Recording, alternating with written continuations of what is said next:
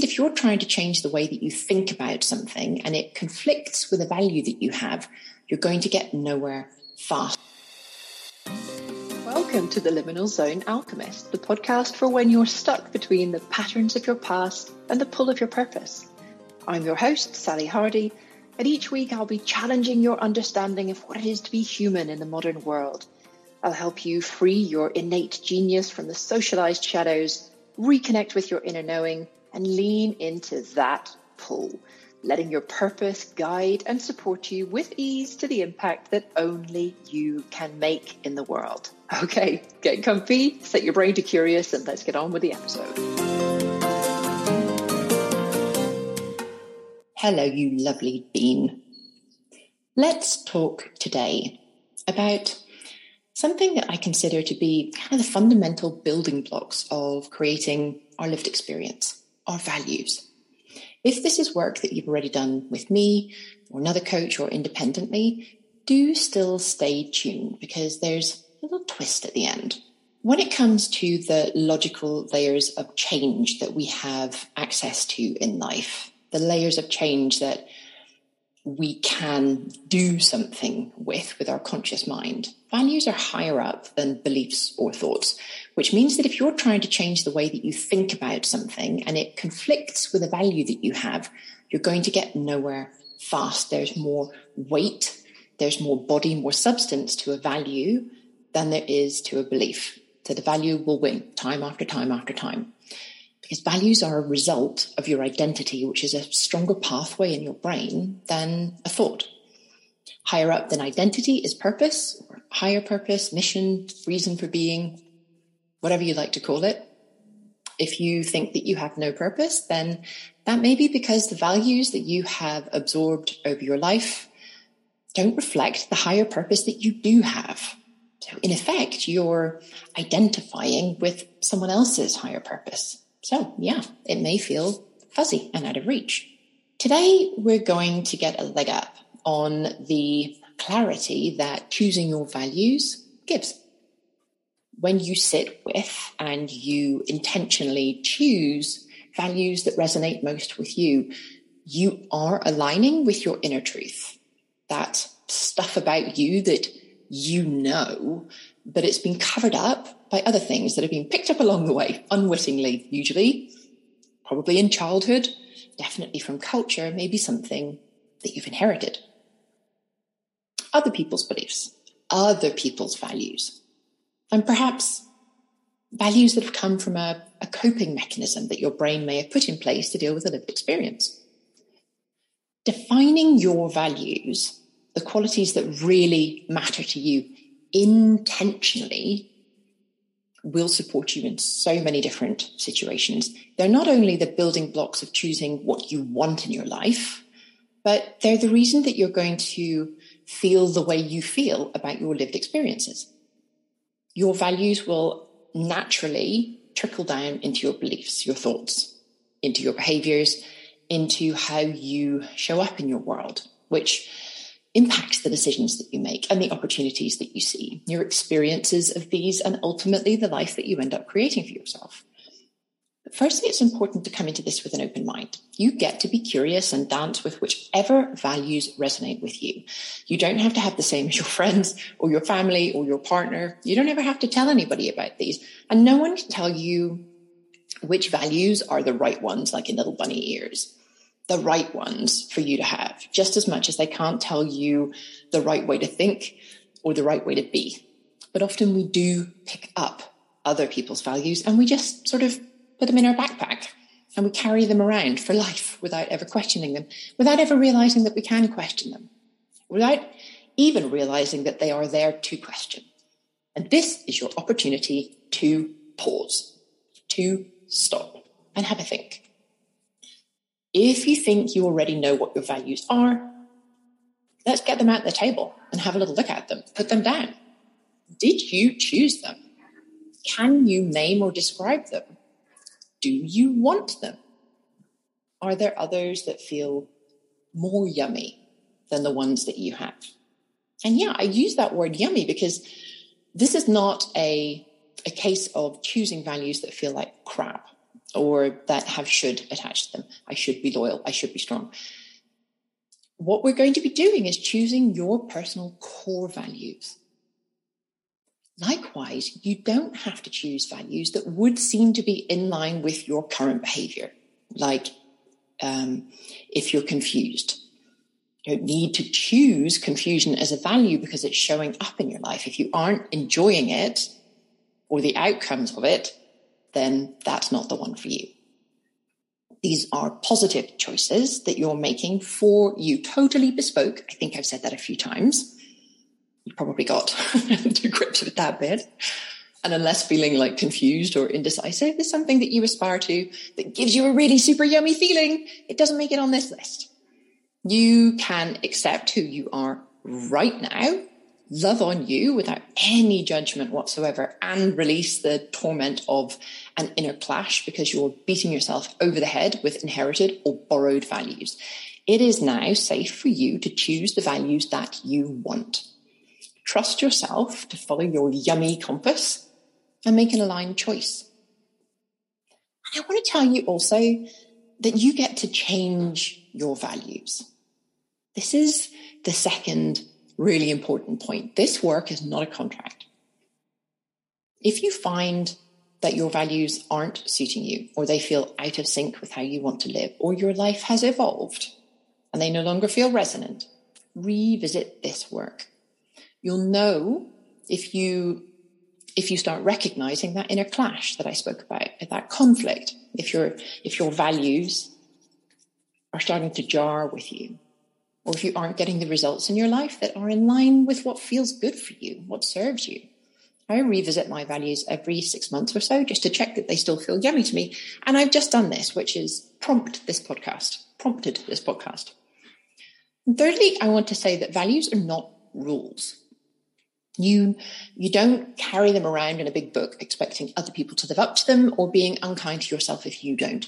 You will know if you're slipping into a hard line of enforcement of rules, of expectations, if you begin to hear either in your mind or coming out of your mouth words like should or shouldn't, aimed either at yourself or at others, like they should want to help me, or I shouldn't be unkind. I should want to help them. Think of your values as unconditionally loving best friends. You get to have them listen to all of your thoughts. You get to ask them questions and see how they would offer to act in any given moment. And then you get to make up your mind about what you're going to do and think with their guidance and information. Because this is where authenticity is born. This is how you'll never have to wonder if you're making the right choice or behaving in the right way to be honoring yourself when your intentional values are a reflection of your intentional identity, and you're turning to them as friends when something doesn't feel right, or if you're starting to feel confused, if you don't know how to behave, how you want to behave that's in line with you in a certain situation, then you get to turn to your values. They are something you can filter all the different options for what you can do through. You're like, okay, Sally, how's that going to work then?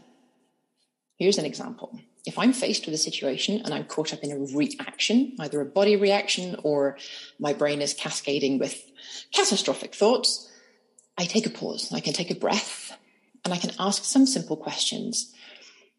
I have given you some examples of these questions in a PDF that I've attached in the show notes, and these will prompt you to consider your own questions, ones that work for you, ones that work for your brain, and you get to use these questions. You get to insert whichever value or group of values you have into the questions and get some really interesting perspective shifts. The PDF also has a big list of values, and there's an exercise that you can follow through there, which I'm going to talk a little bit more about. But if I give you an example of some of these questions, how you can use your values, some of these questions in action. Some time ago, I was in a coaching mastermind. And as part of this mastermind, we swapped peer coaching, which helps increase skill, you learn from other coaches, you get exposure to lots of different coaching disciplines and strategies. And I had one of these swaps organized and I was stood up. Normally, that's not so much of a thing. I can read a book, I can get on with some work, I can have a nap, generally get on with the things that I enjoy doing. The thing is that I was the only person in this mastermind in the UK, which meant that there was a big time difference between me and the awake times of everybody else, which meant that I often had to stay out well beyond my fairly modest bedtime to facilitate these swaps. And so it was with this one. I'd stayed up late and I was already tired. And when I was the only one in the Zoom room after 15 minutes, I got grumpy. But because I have my values, even when I'm tired and grumpy, even if I'm headed down a rabbit hole of resentment or irritation, they're my guide back to me. I have them to show if my thinking and my behavior is in line with who I choose to be, who I intentionally choose to be. And so I thought about one of my values, which is love. And I asked, what would be the most loving thing that I could do for me right now? My answer to that was actually to allow myself to be grumpy and annoyed, to allow my feelings, to allow me to experience this feeling of grumpy and annoyed, to not judge myself. And then I could let them process and clear. And then the next most loving thing that I could do was to clear my mind, go to bed, get some sleep. My next question was, what would be the most loving thing that I could do for them right now, the person who hadn't showed up for this swap? Well, the most loving thing that I could do would be to care about them, to make sure that they were okay, to give them the benefit of the doubt. I had no idea why they missed the call. So I decided to email them to see if they were okay. This is also a loving thing for me because I believe it's important for people to know that they were expected somewhere if they haven't showed up, not in an attempt to shame them, just so that everybody's clear on the circumstances. Okay, so how can I write to them in the most loving way? Well, before I wrote, I decided that I was going to focus on feeling love for that person. Not love for the situation I found myself in, but for that individual. So I closed my eyes and I pictured them and I wished them well. I hope that they weren't in any pain. I hope that they were okay. I loved them from afar. And then I wrote the email saying that I'd waited and now I was closing the Zoom room.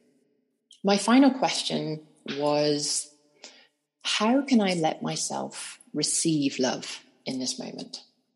You see how love as a value is just being inserted into these questions. It could be any value that's inserted. How can I let myself receive love in this moment?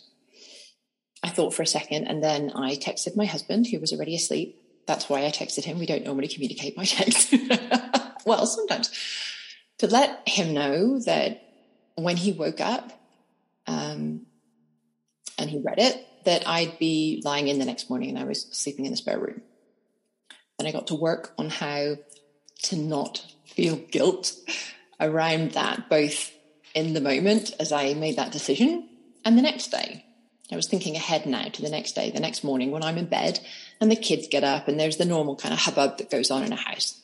And then when I went to bed, I took a moment to put on some nice smells, some little scent, sleep-inducing scent on my wrists, which was something that I was really able to soak into and enjoy before I nodded off.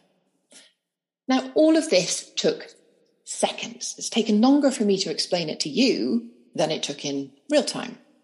Seconds. And it simply empowered or embodied something that I would have done already with my value of love.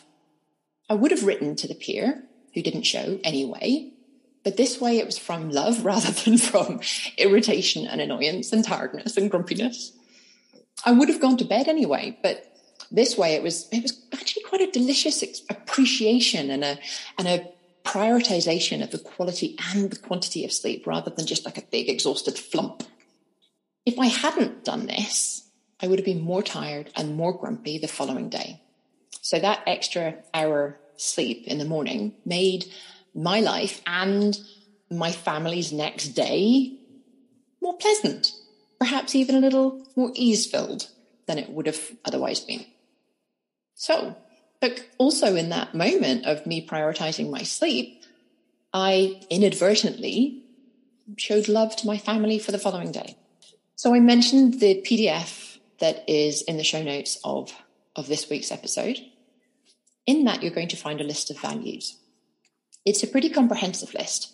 Please feel free to add more if you like. It is not exhaustive, and there may be words that carry something for you that are important for you to include within this list.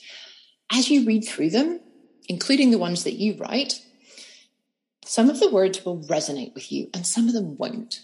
That's exactly as it is meant to be. Circle the ones that do, or write them out separately if you're using a screen to look at the list, and then group them. And by this, I mean choose one main header, one core value. And then you may find that under that core value, there are others that fit quite neatly, supportive values. Like, for example, to be a leader is one of my values. And under this, amongst a host of other values, I have honesty, humility, rigor, fun, imperfection. You can see how this goes. Now, you're going to have totally different choices for your core values and your supportive values. And that's exactly right, because they're yours. Aim for 3 or 4 main values. And then, it gets fun. For each core value, you can dig in. Why is it important to you? What does this value bring to the party of the future that you want to create? Why do you want to have it as a value? And then with the supporting values, here's the twist. Do any of them create tension? And if so, great. What? Well, the tension that I'm talking about is a complementary tension. So when I was I had my architectural interior design business. Designers use a color wheel. And if you have a color choice for a client that's on one side of the wheel, a complementary color is that which is on the opposite side of the wheel. It creates a sort of a dynamic nature. It's a way of breaking up one main color in a complementary fashion. It creates tension. So you could have balancing colors, harmonizing colors, but which of your values are important to? So I'm talking now about the supporting values. Which of your supporting values are important to, but seem to almost pull in a different direction to your core value? So let's think about, in fact, I have to say that this is something that I used to use with my design clients with colors, with texture, with lines and curves to keep a design dynamic. But this recently got brought back to my attention by Simone Seol, who talked about using it as an addition to a value compass. And I thought it was an excellent and brilliant addition, which is why I'm bringing it to you here. But the idea is that each of your core values, each of those qualities, it almost has like a yin yang within it, where both the yin and the yang are in your best interest. Both are healthy qualities that serve you, but your chosen or your core quality has Simone called it a mirror quality, but how my brain thinks about it is like a tension quality. You know, like if a tent rope was only attached on one side, the tent would be a bit flappy. But if the rope is attached also on the opposite side, if it's tied into the ground on the opposite side too, there's more tensile strength, there's more stability. So an example of this could be a core value of love. Perhaps the tensile value could be boundaries or accountability. Now, you may think, hang on a minute, because like the opposite or the other side of love is hate. Well, Okay, but you wouldn't, I assume, want to have hate as a value or as a supporting value. Remember, we are choosing friends for you. We are choosing values that you can filter things through, those that provide you service. So if I look back at love, you can see that if I'm heavily leaning into that, I feel absolutely wonderful. I'm just love on everyone, love on me, love absolutely just unctuous. But I may forget or abandon or miss looking at my boundaries. I may be more tolerant of behavior that I wouldn't normally tolerate. But equally, if I'm heavily on that boundary side, if I'm reinforcing boundaries, perhaps I could do with a dash of love in the mix. So you can see how each of these values, your core value and your tensile value, they both support you. Other examples could be vulnerability or authenticity and a tensile value of protection. You can see, again, how each would support the other. Too much of one may not be healthy, and it may not be aligned with your purpose, even though this value resonates with you. So in the PDF in the show notes, you have all of this information. You don't need to remember it. You're welcome. You get to print that out. You get to just look at it, whichever way suits you best. But once you've gone through and you've chosen your values and you've grouped them into core value and supporting values, 3 or 4 of those, and you look for your tensile value as well. Once you've done all of this, I'd love you to put it in a drawer for a week or 2. Just put it away. Enjoy, soak into, really embrace doing this expansion work, because it is expansion work. This is something that will see you at least for the next 6 months. Of course, you can come back to it sooner, but at least for the next 6 months, you're kind of charting a course for yourself through values. But like I said, pop it in a drawer for a couple of weeks. Kind of just let it go. Set an alert on your calendar to take it out, maybe schedule 20 minutes or so. Like I said, in a week or 2 weeks' time, take time then to look through it and see, register, how does this feel with me? Do these words still resonate? What sits well? Does anything feel out of place? And notice in the weeks since you have performed this exercise, have you found yourself thinking about your core values, your tensile values, your supportive values? Have you found yourself living more in line with your chosen besties, or filtering how you want to behave or think through the lens of them? And I would put money on the fact that you will have. That, my beautiful little beans, is the magic of choosing intentionally the building blocks of who you want to be. I really hope you enjoy this work, you savor it, that you roll the values around your mouth and your body and you choose what genuinely feels most yummy. And I can't wait to hear how it goes for you. I'll speak to you next week. I aim for these episodes to be an accessible, zero-cost, digestible resource for those who may benefit from what I share. But please note that while I have studied and trained extensively, the opinions I discuss in this podcast are mine, and I am human. If you have read something that challenges my understanding of the evidence-backed information I offer, I'm open to increasing my knowledge.